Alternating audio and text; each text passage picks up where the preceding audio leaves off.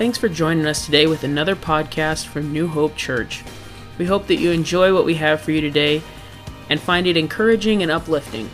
If you ever want to learn more information about New Hope Church, please visit us online at myhope.life. We'd love to get to know you. Have a wonderful day, and God bless.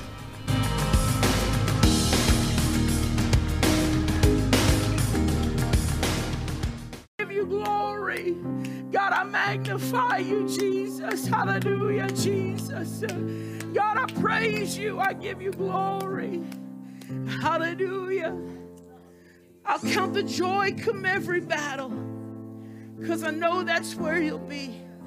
Hallelujah, Jesus. Come on, let's just give him praise right now. God, I worship you.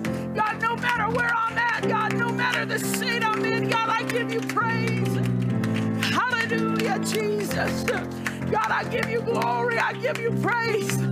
God, you've shut the mouths of lions. God, you've moved mountains. God, I worship you. God, I've seen you heal people. God, I've seen you move mountains. God, I've seen you open doors. God, I've seen you shut doors. God, I've seen you do works. God, I've seen you do miracles. God, I give you praise. I give you glory. God, I've heard you speak. God, I worship you. I praise you. God, you're worthy of our highest praise. God, I give you glory. I magnify your name, Jesus. God, I give you praise. Hallelujah. He's worthy of our highest praise. And in the stillness of his voice, in the darkest of nights, he's still worthy. He's still worthy. No matter the stillness in the moment, he's still worthy. Even when it seems like he's not speaking, even when it seems like he's not working, he's still moving. He's still perfecting. He's still working. It may seem like it at that moment that he's not touching you. It may seem like at that moment that he's not doing the work, but I promise you, hold on, he's still moving. He's still working. He's still perfecting the plan. He's still working. Oh, Jesus, we worship you. We magnify you. God, I give you praise. I give you glory. I got here this morning at you can be seated. I got here, it was 10 o'clock. When I showed up, I was so early. I found Spider-Man. And me and Spider-Man were just praying. We were just chilling out, enjoying the presence of God. And I was like, God, whatever your plan is today,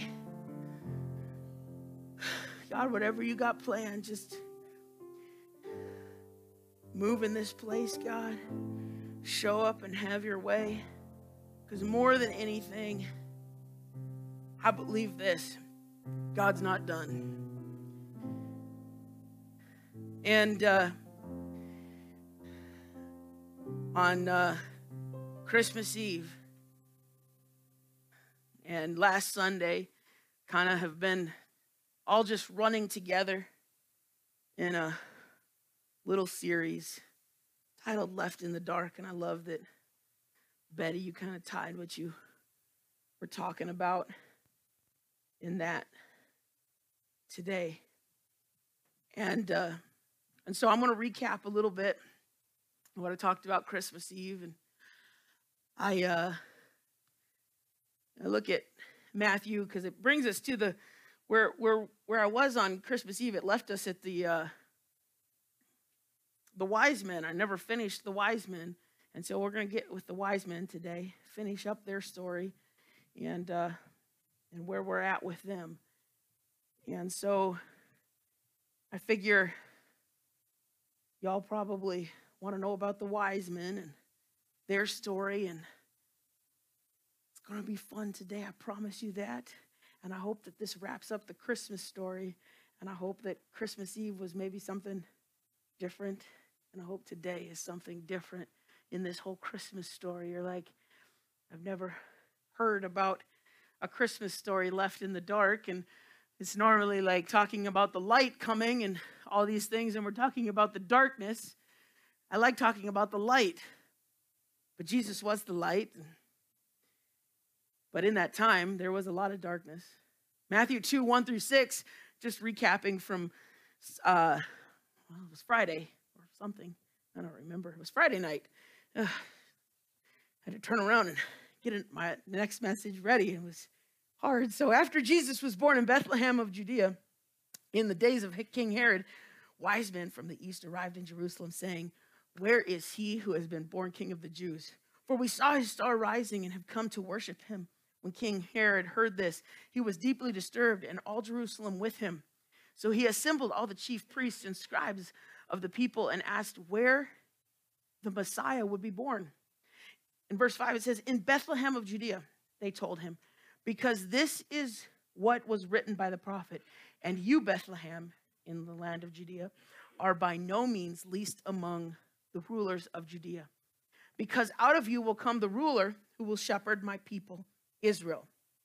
And their statement from this caused the insecurity of the king.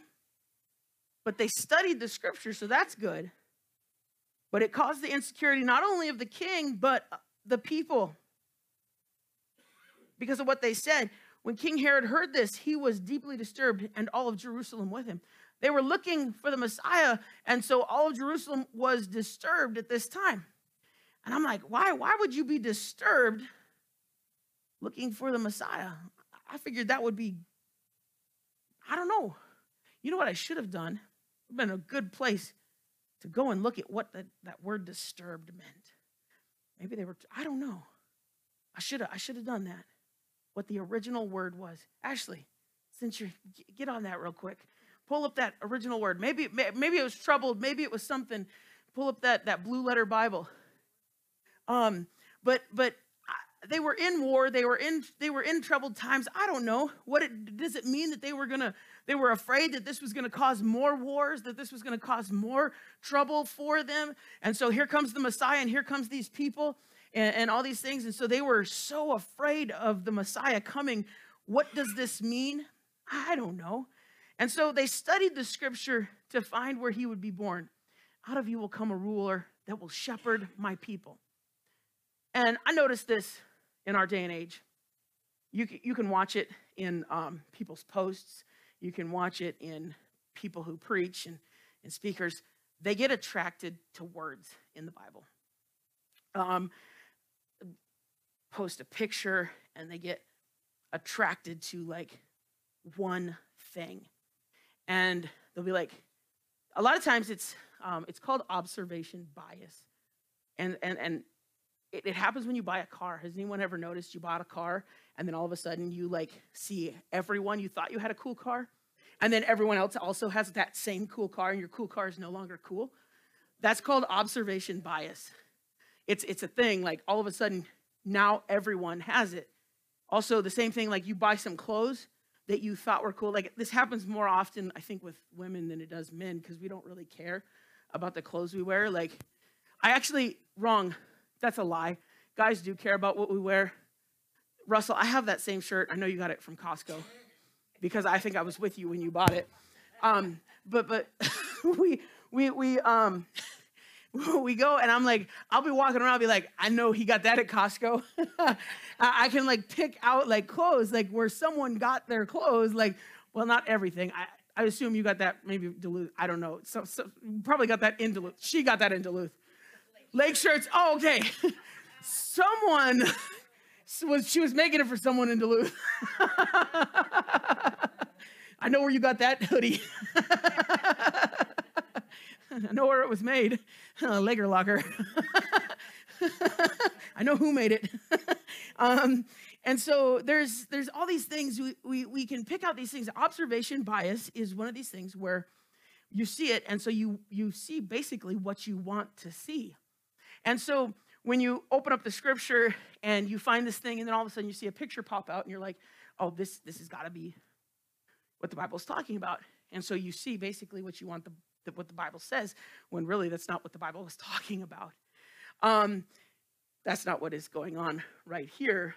But I see a lot of times people get attracted to words, and they're like, oh, I want the ruler.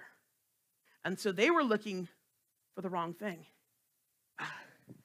Pull out my visual aid from the other night, the iPad Pro. They were looking for this. They were looking, this package. Oh, does anyone have an Apple product? I hate Apple products. Okay, I really do. The only Apple products I believe in are the iPads.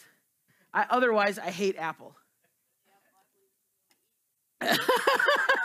Otherwise, I'm an Android guy. Like, Android has some good packaging too, but Apple products, like the way that they package stuff, like there is an experience when you open this box, the lid and everything. I mean, just the way that you open this box. I mean, it's just like, you got to kind of like give it this little shake, and like, it's just so tight, and like, it's the quality of the box.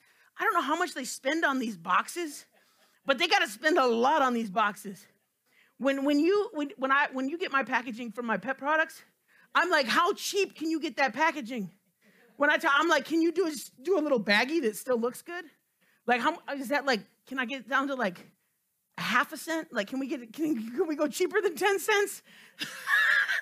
Like this box has got to be in the dollars range, you know, like a couple dollars, $3 maybe, $5. Like, seriously, like, this box is nice. Like, it costs money. Like, and you look in there, and it's quality construction. It's thick cardboard. This box costs some money. And I'm like, they put some money and time in it because they want it to be an experience when you open it. Jesus is an experience. When you get in and begin to dig into the word, it's an experience. But they had created this ruler and this conqueror that was going to come. And so I think maybe some of that, did you look up the word disturbed? Did it just mean like troubled, like? Oh, don't worry about it. We'll come back to it later. Don't worry about it. Don't worry. It's okay. Okay. Don't worry about it. Don't worry about it. It's okay. So I brought this visual aid because I wanted to bring it back. They had the idea of this iPad. You know, it wasn't a bait and switch that Jesus did. He didn't switch it out. He wasn't like, oh, I'm going to give you a ruler. I'm going to give you this conqueror. I'm going to give you this. No, Jesus came and he became all of those things. He conquered death, hell, and the grave. He did all of those things. Like, he was the conqueror, but they were looking for a physical ruler, king. That's what they were looking for. But he came as the Word. And I found this old Bible. This is my dad's Bible when he was young. And like, he actually has it in here. It was like 1976. And so it's an old Bible in here. And I was like, man, it's kind of what Jesus was like. When you look at it, it's like, man, it's tattered and torn. But you know what? This right here is quality content in here. You can turn to any page in this Bible, and it's quality. It will touch your life. Doesn't matter what you're going through. You open up the Word, and it will affect your life. And so I look at this, and they were looking for the ruler, but they missed the part where it said, he will come and he will shepherd my people. They like completely missed that part of the verse. And I think a lot of times we're like the observation bias part. We're like, oh, I want the ruler. And we're like, I missed the shepherd part. I missed the whole part that's talking about what he will do when he gets there, because Jesus came and he was the shepherd. He came, he was the good shepherd. He was the way, the truth, and the life. He was the light. He was the light of the world. And John 1:1, they that believe, in the beginning was the Word, and the Word was with God, and the Word was God. And I look at that, and I'm like, that's what he came as. He was this. The Word became flesh and dwelt among us. And we beheld his glory, the glory as of the, and I forgot the scripture. The Word became flesh and dwelt among us, and we beheld his glory, the glory of the only begotten Son from the Father, full of grace and truth. There we go. I forgot the scripture, but hey, I did pretty good quoting most of it. Jesus was the perfect package, but when people began to realize who he was, the perfect Christmas gift left people in the dark. They were like, well, this isn't really what we wanted. It's kind of like when you're a kid and mom and dad give you underwear for Christmas, and you're like, Oh, that is not what I wanted, but they gave you what you needed. All the other ones have got holes in them. You get new socks. You know what I love nowadays? I love socks. I love good socks. My word. A good t-shirt. Give me clothes. I love clothes. Give me a pair of shoes. But when I was a kid, it was like, give me toys. I wanted the cool things. Noah, do you like cool things? Come on, you like cool things. You can be honest. Your mom's shaking her head for you, okay? So I'll just go with what mom says. You like cool things. I remember when I was a kid, I don't know which kid that left this on, and I feel for him on Christmas Eve, but Cooper might have left this. Cooper left his Spider-Man on Christmas Eve, and man, I tell you what, when I was a kid, I think this is probably a toy I would have wanted. I don't know what it does, because I'm out of touch with that. I don't even know which Spider-Man this is, but like, I would have been like, this is so awesome as a kid. And I can imagine like there's probably some accessories. Like he probably has like a little rocket launcher that shoots little Nerf guns. And like, I don't know, this probably hooks onto something. And I can just imagine the cool things. And I can imagine like, and I can just think like the noises.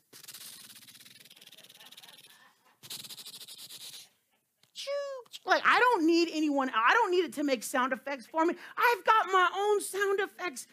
Like, I love that. Like, I remember the year my mom and dad, C-130. It was this big airplane. They got me with army men and stuff. Oh my gosh, that thing was so much fun. With my army men, I set them up and I would fly this airplane. I couldn't, like, it didn't fly, but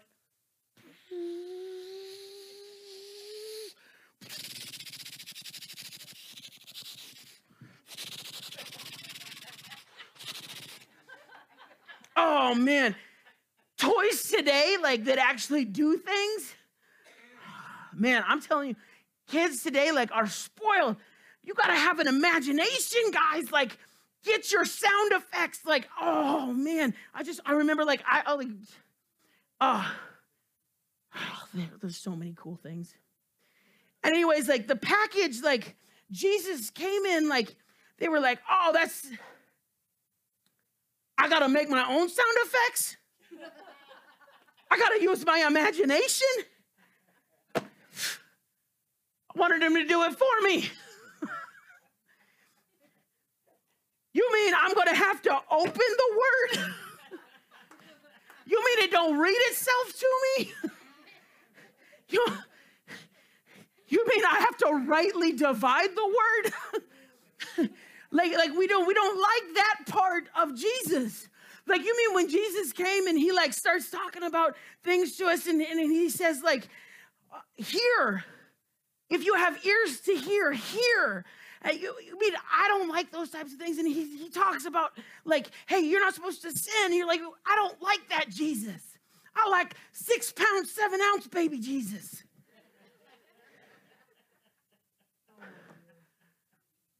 He didn't stay that way. I like the loving Jesus. I like Jesus that I like my Jesus wrapped up in love and grace. And you know the things Jesus said to the Pharisees? Oh my word, he had some things. He was very decisive in what he said. He was like, hey, Zach, this is not a Christmas message. You are way out there, Zach. This is old Jesus. This is 30-year-old Jesus. Like, bring it back to baby Jesus. I know, but I'm just saying, they wanted a ruler. And they rejected the ruler that God sent them. Like, here we go. Like, here it is. God robed in flesh. And they're like, oh, nope. Creator of, here in John 1, it says, he was in the world and the world was created through him, and yet the world did not recognize him. Verse 10 in John chapter 1. The world was created by him and the world did not recognize him. His own creation did not recognize him. What in the world? It's terrible. He came to his world. He's his creation, and his creation rejects him. Man. You know what this is telling me? They weren't left in the dark, but rather they chose to be in the darkness. Here's the light, but they left the light switch off. They flipped this. They were like, oh, no, just keep that. I don't like that. I covered up the little light that we had on here because I was trying to make it a little bit better for the online people, but it just worked with the visual aid and everything. And man, sometimes that is just how it is. God's like, I want to shine a light in your life. And you're like, whoa, God, hold up. I like the way that it is right now. I'm comfortable in this.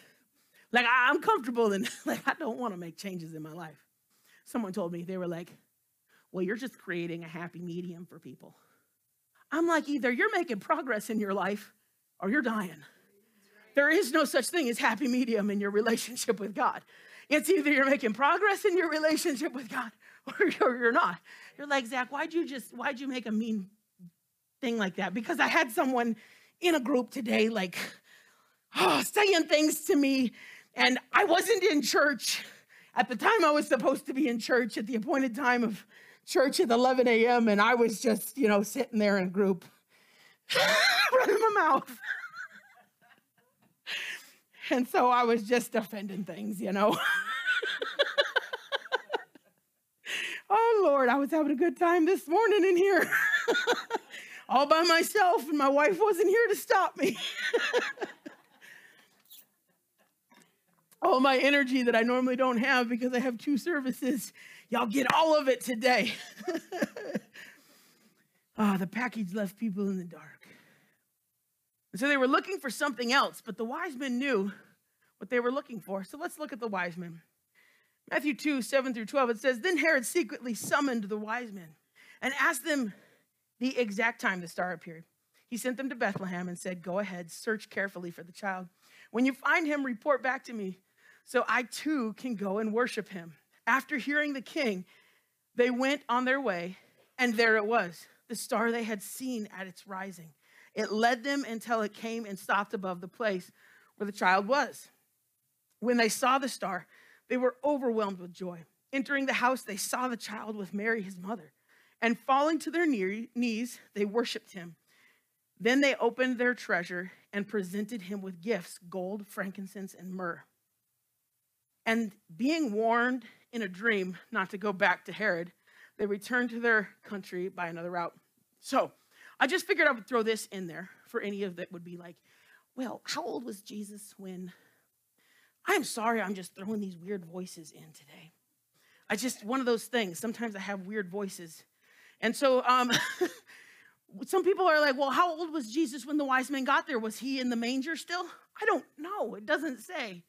Some people are like, yeah, he was in the manger. Some people are like, no, Jesus was about 2 years old. It doesn't say. Well, it said say that Jesus was in a house. But I don't know.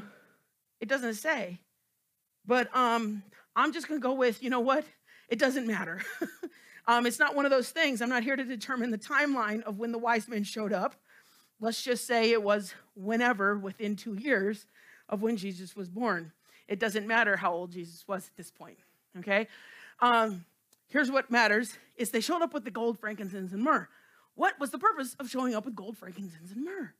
This is the question. I was like, oh, why would you show up with a kid? Well, they were showing up with gifts fit for a king. They were like, oh, let's bring these gifts for a king, which is cool. But they show up to a house. I assume they were like, what's up with this house? It's not a palace. Here we are in Bethlehem, this tiny little house, or stable, or manger, or whatever it was that Jesus was in at this time within 0 to 2 years. For everyone who wants to figure that out. So when they entered, they must have felt something. Because it says that they fell at their knees and they began to worship him. They had to have felt the presence of God, when they entered into that place, they fell down and worshiped him. There must have been something that caused them to fall down and worship him. These gifts were fit for a king. They weren't teething rings. They weren't like squeaky toys. They weren't, I guess that's more like a dog thing. I guess I have dogs. I guess you really don't buy your kids squeaky toys. Do they? Okay. Okay, good. Now I know that when you have a baby, I'm going to buy a kid a squeaky toy.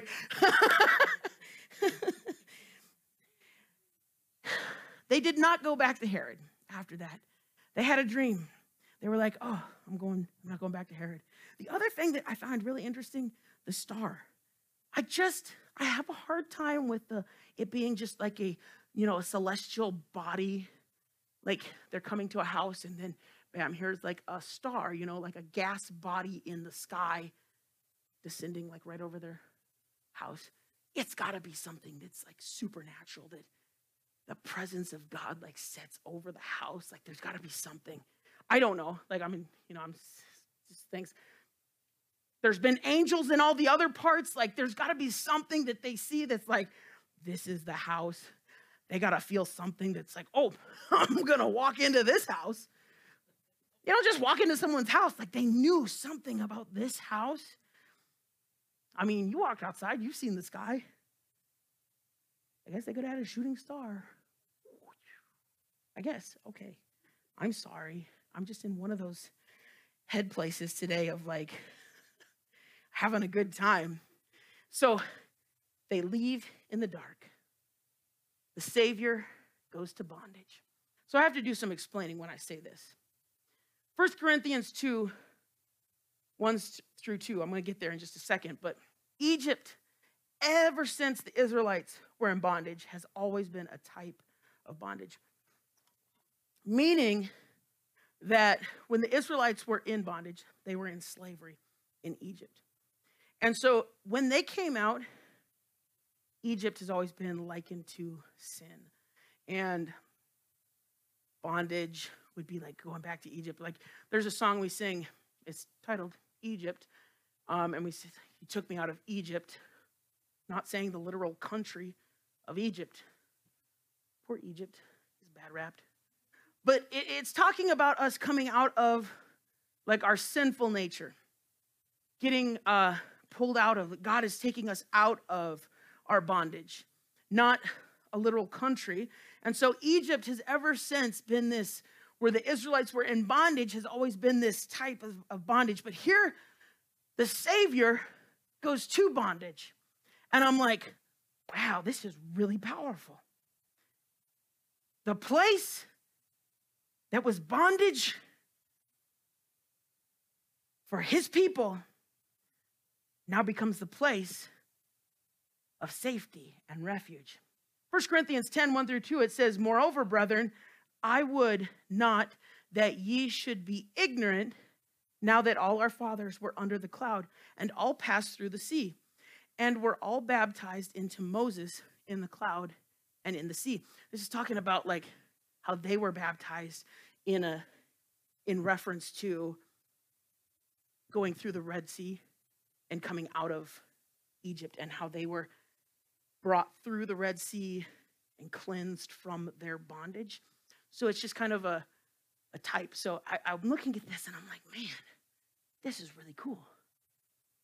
The New Testament starts to talk about how sin is like bondage, and Jesus is like sent to Egypt. And I'm like, man, what the enemy meant for evil, God turned it for good.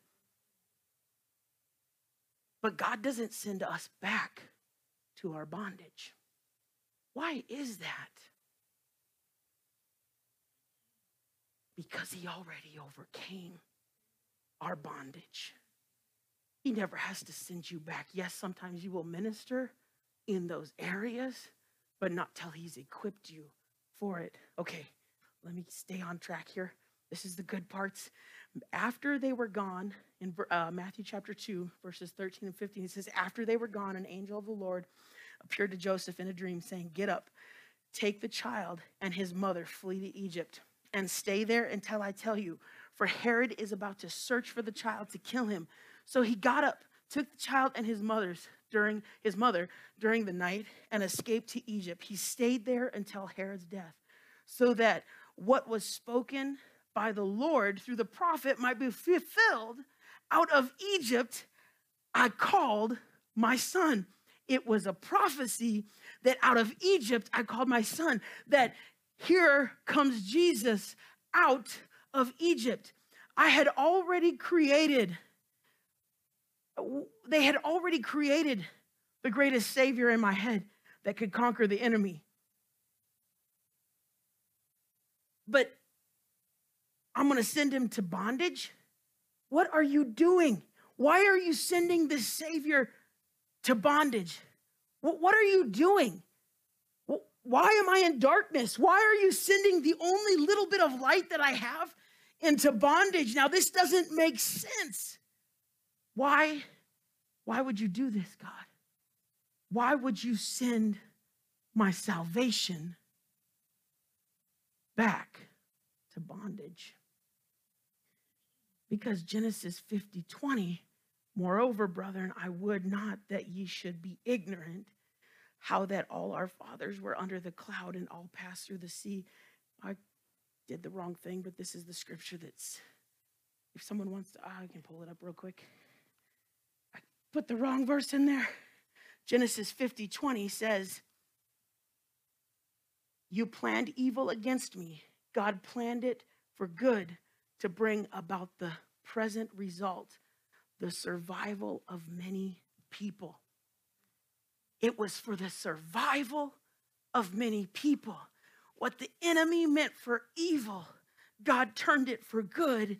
It was for the survival of many people. It didn't make sense, but it was so that many could be saved. It didn't make sense, but he was sending it back to bondage. He was going back to the bondage so that I could overcome that bondage. He was going back to bondage so that I could be an overcomer. He was going back to bondage so that I could be delivered later on. He was going back to bondage so that I could experience victory. It wasn't just for that day, but it was for today. That's the beauty of this moment. In 1 Corinthians 10:13, it says, there hath no temptation taken you, but such is common to man. But God is faithful, who will not suffer you to be tempted above that ye are able, but will with the temptation also make a way of escape, that ye may be able to bear it. He went back to the bondage so that he could help bring you out of your temptations. He went back to the bondage so that he could help bring you out of the sinful nature. He went back to the bondage so that he could help bring you out of the world, so that he could help to save you. He did it for you and I. He said, there is nothing that I won't do for you. This Christmas gift is for you. This Christmas gift was for the salvation of the world. I look at this and I'm like, oh, Jesus, he did it for you and I. He did it. Yes, he was a baby. Yes, he was young at the time, but he was like, I'm going back. And the beauty of it, the frankincense, the myrrh, the gold, all of it, it was so that they didn't have to owe anything. The trip was financed for them. I look at this. God is not going to send you back to minister. Don't think that because you're going through something or that you've done something that God's going to send you back. Stop going back and repeating the same things over and over and over and over and over and over again. God's not sending you back. You're choosing to go back. You go back because you want to go back. But sometimes God will call you after he equips you. Mary and Joseph didn't go back until the wise men gave them what they needed so that they would not become in bondage again. They could go and they could have their trip financed and they were okay the entire time that they were there. And I was like, how long were they in Egypt? Well, that's not also in the Bible. And I was like looking at the biblical scholars out there. And you know what?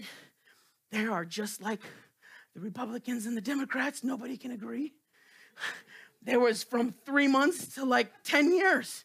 And I was like, cool, that gives me a good range. So that's how long Jesus was in Egypt, from 3 months to 10 years. I don't know. He was in Egypt, but it doesn't matter. It was taken care of. God took care of them. And when he called them out of Egypt, they came out of Egypt. You see, my Savior went back to bondage. But this Savior that conquered death, hell, and the grave, this is the Savior that overcame your past, that overcame who you are, that overcame your future. He is the all-powerful, the one that's creating a way of escape for you today, the one that has created, the one that is the light, that you just have to decide, God, I need the light in my life. Shine a light into every area of my life. God, I'm tired of the darkness in my life. I'm tired of the darkness overcoming in my life. God, I need the light in my life.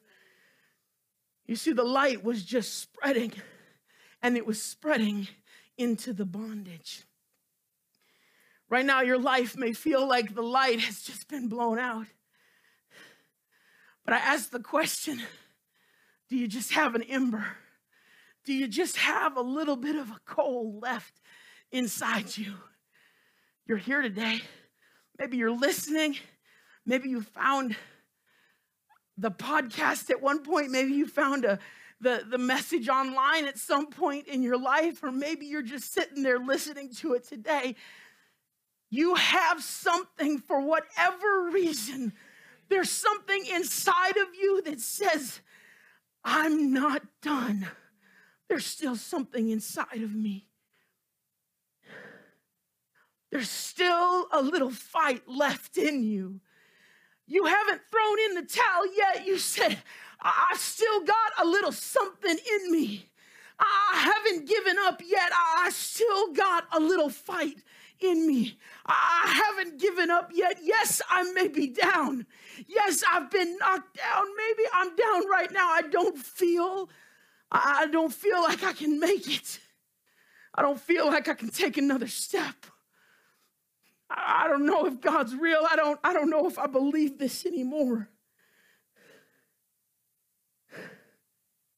But for whatever reason, you're here. You're listening. You haven't given up yet. You're not done. And if you have breath in your lungs, God is not done with you yet. God is not finished with you. You are not a finished work yet. God is still perfecting the work in you and through you.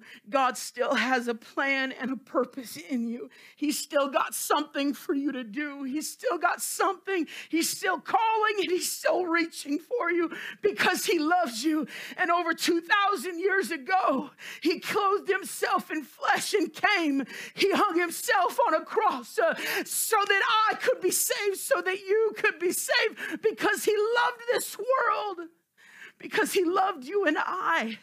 To me, that is a Christmas gift. That's so beautiful. What can I give him in return? What does he want from me? He wants your filth, your junk. You can't give him anything because, Betty, you said it. None of us are worthy. I've got nothing that I can give him.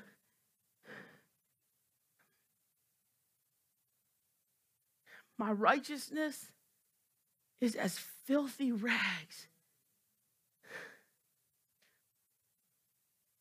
I'm going to get real grotesque for a minute. Do you know what the filthy rags are? I'm glad someone said yes. Ask Darlene.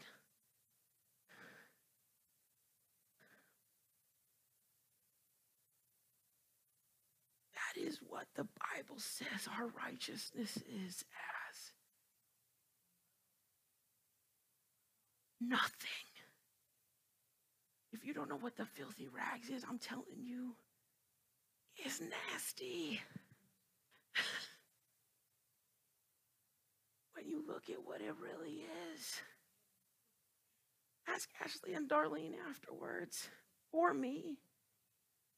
But God was not done working. They'd left.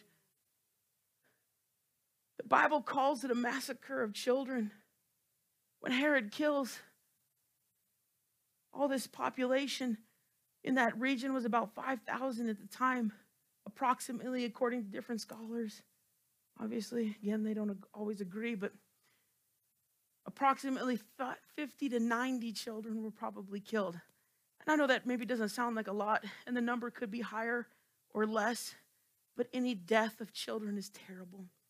And that number pales in comparison to children's death today. But when you look in the context of a civilization that is trying to survive, when you look at the people that were in a day, the Jews, the people of God, it was a massacre. Because that was generations of people. He was trying to purge a generation.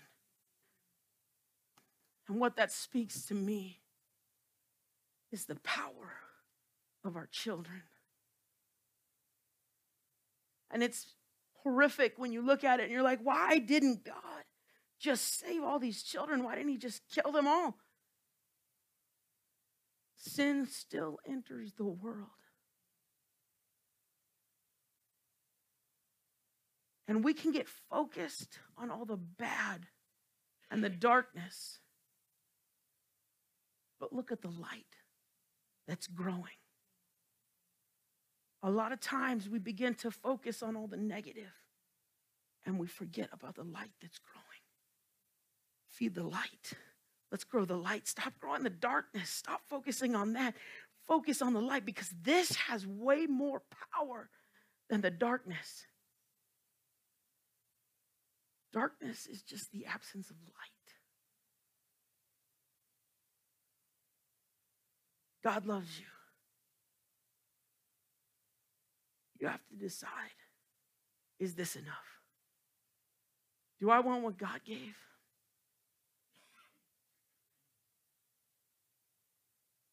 Or am I going to reject it?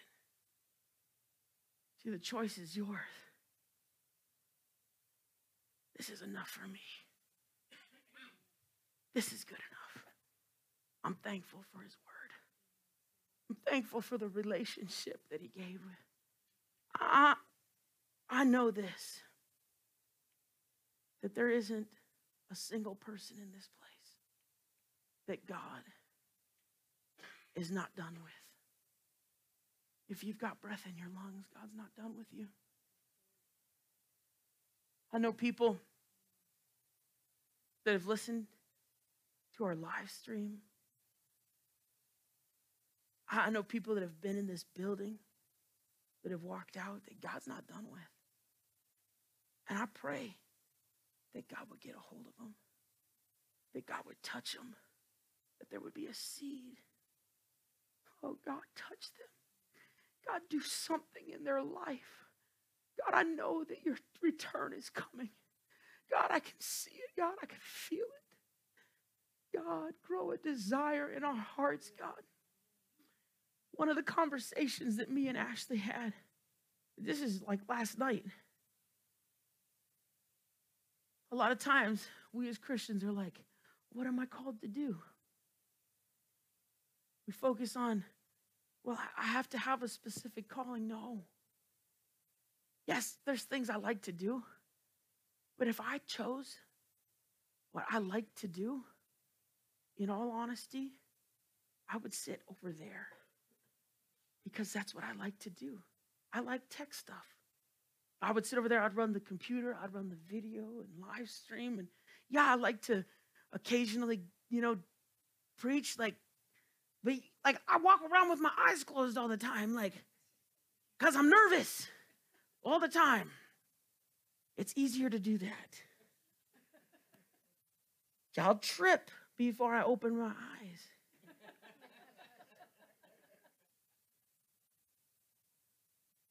I map out this place in my brain. Sometimes I open my eyes and be like, how did I get this direction? Whoa. I open my eyes. God did not call us as Christians to sit here. He called us to go. We are called to get a relationship, to have our lives transformed, and in faith begin to go. What do? Whatever my hand finds to do, I'm to do it mightily as unto God. Anything my hand finds to do, whatever it is. I didn't know how to play the guitar a few years ago, but I learned how to do it because I was like, well, no one else knows how to play the guitar, so I'm going to learn how to play the guitar. I seriously, there's things I did. There was someone who didn't know how to, there was no one who knew how to run a sound system. So at 12 years old, I learned how to run a sound system. Millie, thank you for learning how to run the computer and stuff over there, helping us sing. Noah, thank you for learning how to do the drums, for starting to do announcements, for running the sound system. You guys are ministering the gospel. You may not realize it, but you are. That is answering the call to go. This right here is a portion of it, but this is only a small portion. The gospel is so much more. And when we buy into the gospel of Jesus Christ as Christians, we should, everything, God, I'm giving you, because my righteousness is as filthy rags, and I've got nothing to give you, God, so I'm giving you everything, God, and whatever my hand finds to do, God, I'm going to give it to you. I look at Teresa. She vacuums, she cleans. Betty, you vacuum, you clean, like so many people. Jenny, she does a phenomenal job taking care of Sunday school back there. I look at every person, there is people, I can name everything. It's amazing what people do in this church. Don't stop whatever your hand finds to do. That is true relationship with God. Keep doing it. Keep investing in your relationship with God. Whatever your hand finds to do, dig into the word of God. Ask questions. God, what can I do? This right here, hide the word of God in your heart that I might not sin against thee. Let this be a lamp unto your feet and a light unto your path. This right here will change your life. If you follow this right here, this is what will keep you when you're down. This is what will keep you. This is right here. This will change the anxiety. I promise you, from a person that suffers with depression, that struggles with anxiety, I promise you, this is what will change your life. I promise you, no, I still struggle with it on days in and out. And yes, I still struggle with my ADHD. Sometimes y'all saw that earlier in the message. But you know what? I love it. I told kids in my work, I'm like, it's my superpower. Embrace the crazy. I'm telling you, when you begin to read the Bible with your ADHD, we don't change the Bible. I'm telling you, it's the best thing ever. If you've got ADHD, embrace it. You're like, Zach, I never heard a Christmas message like that. Well, Merry Christmas, you filthy animals.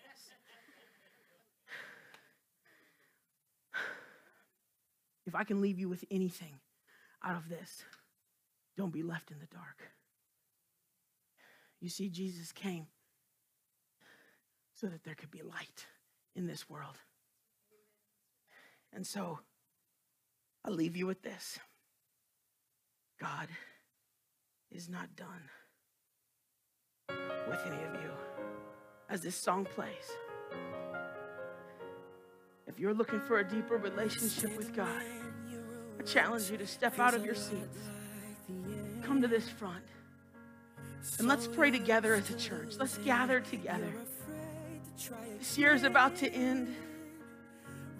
And so I challenge you. Don't stay the same. If you leave this service the same as you walked in, you walk out the same by choice. Not because God left you. God, I pray right now that you would move in this place right now. That you would touch us, God. God, I pray that you would begin to speak in each and every one of us. God, I worship you. I magnify you, Jesus. Hallelujah, Jesus. God, I worship you. Oh, Jesus. God, I magnify you. There's a light you don't notice until you're standing in the dark. And there's a strength that's growing inside your shattered heart. Whoa. God's not done with you, even with your broken heart and your wounds and your scars. God's not done with you, even when you're lost and it's hard and you're falling apart. God's not done with you. It's not over, it's only begun. So don't hide, don't run, 'cause God's not done with you.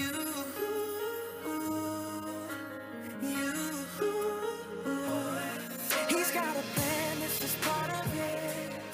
He's gonna finish what he started. He's got a plan, this is part of it. He's gonna finish what he started. He's not done.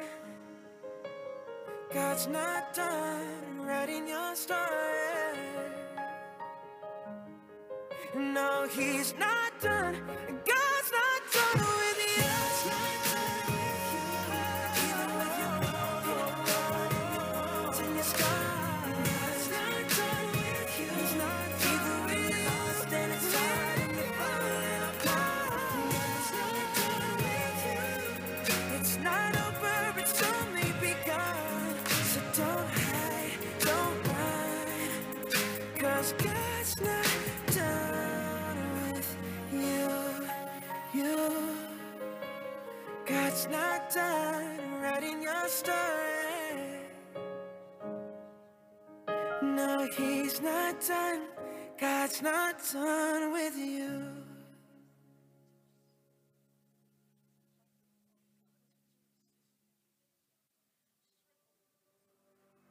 Mountains are still being moved. Strongholds are still being loosed. God, we believe it. Yes, we can see that wonders are still what you do. We